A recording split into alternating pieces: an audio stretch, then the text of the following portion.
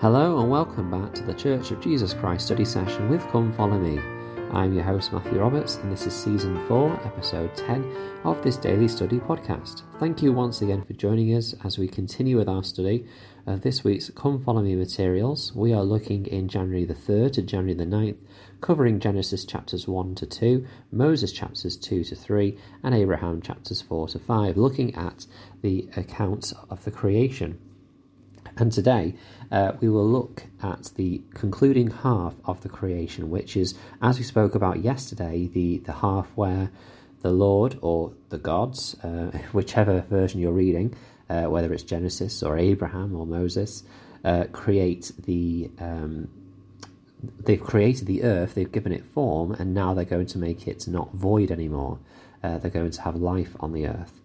Interestingly, included in this is the fourth day. Now, to read it in Abraham, I like the version in Abraham where it says, "And the gods organized the lights in the expanse of the heaven, and caused them to divide the day from the night, and organized them to be for signs and for seasons, and for days and for years, and organized them to be for lights in the expanse of heaven, to give light upon the earth, and it was so."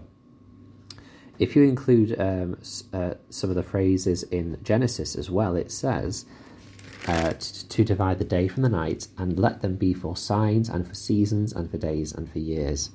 And this idea that, first of all, again, in Abraham, we're given an understanding that it was organised. It wasn't just a finger snapped and lights appeared, or the sun, the moon, the stars appeared. Things were organised, were created, were moulded to be in the form and the orbits that they are now. Is an important point, but also this idea that in order to give life, it was important to have seasons and days and years. Eldred G. Smith said, quote, "The Lord in his wisdom has divided our time into daylight and darkness. With the dawning of each new day comes a new chance to improve upon the mistakes of yesterday. Let us call upon the Lord for help. Every morning and throughout the day we should pray for strength to do his will. We need it, for it is the little trivial daily trials that are the hardest to bear serenely." Close quote.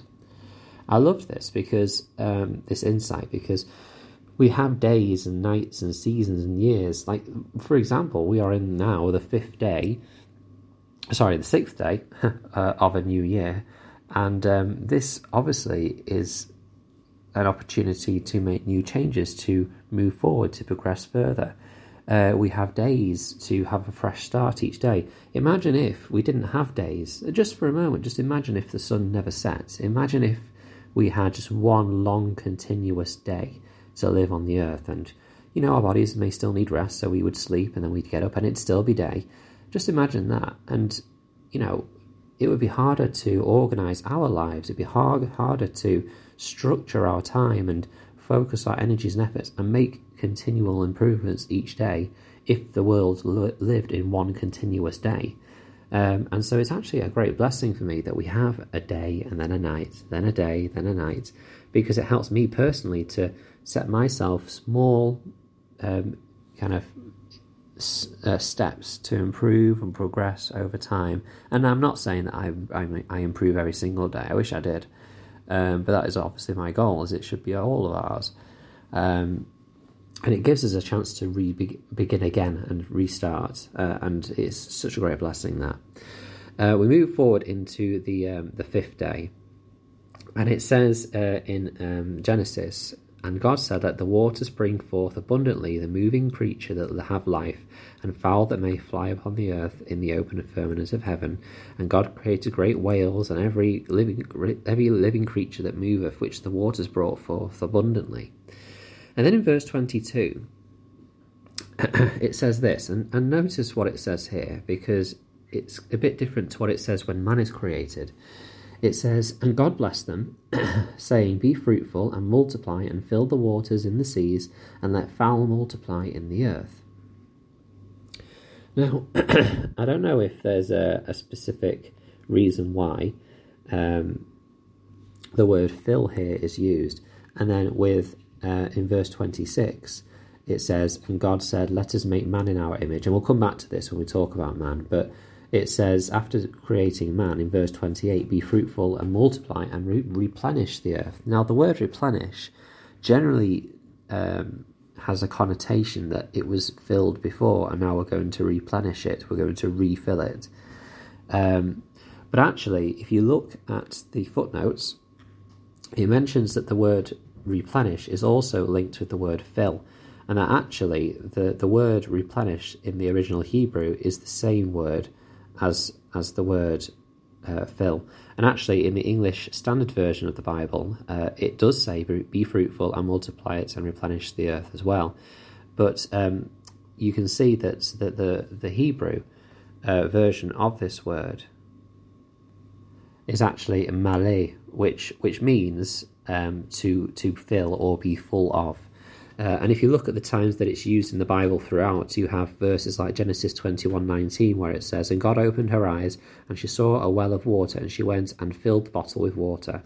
In verse Genesis 24, filled her pitcher. And also, it refers to fulfill. So in Genesis 29:28, it says, and Jacob did so and fulfilled her week. So generally throughout the Bible, it's actually used in a sense of to fill or fulfill things, which I think is quite a nice way of thinking about it, that the earth is fulfilled when man accomplishes that instruction to multiply and replenish. And it's the same with the creatures of the earth as well. And we'll come back to, obviously, man's role in this when we get to their creation as well. But I just thought that it was a good way of helping us understand what this word replenish might mean. Now, I've left 3 minutes here to talk about the creation of man on the sixth day. And that, of course, comes after the creation of living creatures, cattle, creeping things and beasts of the earth, which was also done on the sixth day, according to the Genesis, Abraham and Moses accounts.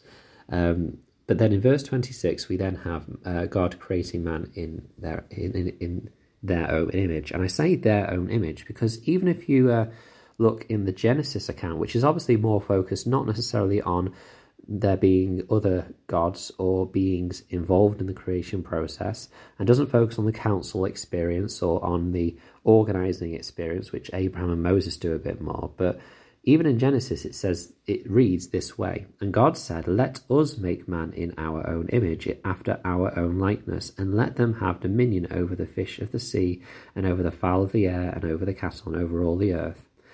Now, there is so much in this verse that I'm going to try and get through and talk about as much as I can about it. All the way through up to this point, it said, and God said, and God did, and God made, and so on. But here it says, God said himself, let us make man in our own image. And that's a very significant change. And of course, this refers to the fact that we are not creations of God as such, like the plants and the animals and the earth and so on. But we are rather children of God. And so that is a change to begin with. But then Elder Bruce R. McConkie said this as well. Quote, we know that Jehovah Christ, assisted by many of the noble and great ones, of whom Michael is but the illustration, did in fact create the earth and all forms of plant and animal life on the face thereof. But when it came to placing man on the earth, there was a change in creators. That is, the Father himself became personally involved. All things were created by the Son, using the power delegated by the Father, except man. In the Spirit and again in the flesh, man was created by the Father.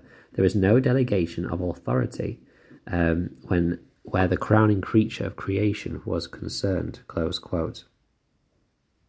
We are running very short on our usual 10-minute time, but I also want to point out the importance of God saying, let us make man, and the fact that we know that we have a man and woman both created in the image of God.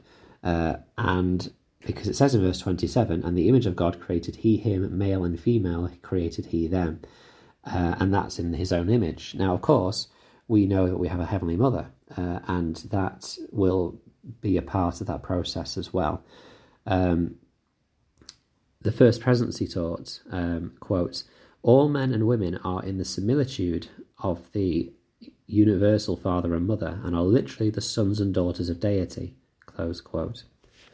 This is really important for us to understand as well, is that, we have divine attributes, both men and women are created in God's image. To finish, and I will finish on this, Hugh B. Brown taught, quote, "The church teaches that when God created man in his own image, he did not divest himself of that image. He is still in human form and is possessed of sanctified and perfected human qualities, which we all admire.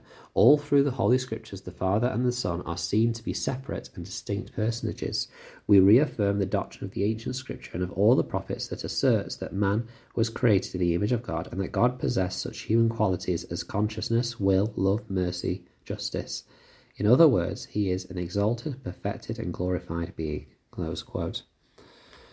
So much in this section, and we have still got half the week to study, but we've got the focus on marriage being ordained of God. We need to talk about the idea of the Sabbath as well. So hopefully you'll stick with us and be able to draw a bit more from your study as you study as well. And please do share what you've studied and what you've learned from your study of these sections on the Facebook group. That's Church of Jesus Christ Study Session. Come follow me, or you can email ldsstudysession@gmail.com. Thank you very much for your time, and until we meet again.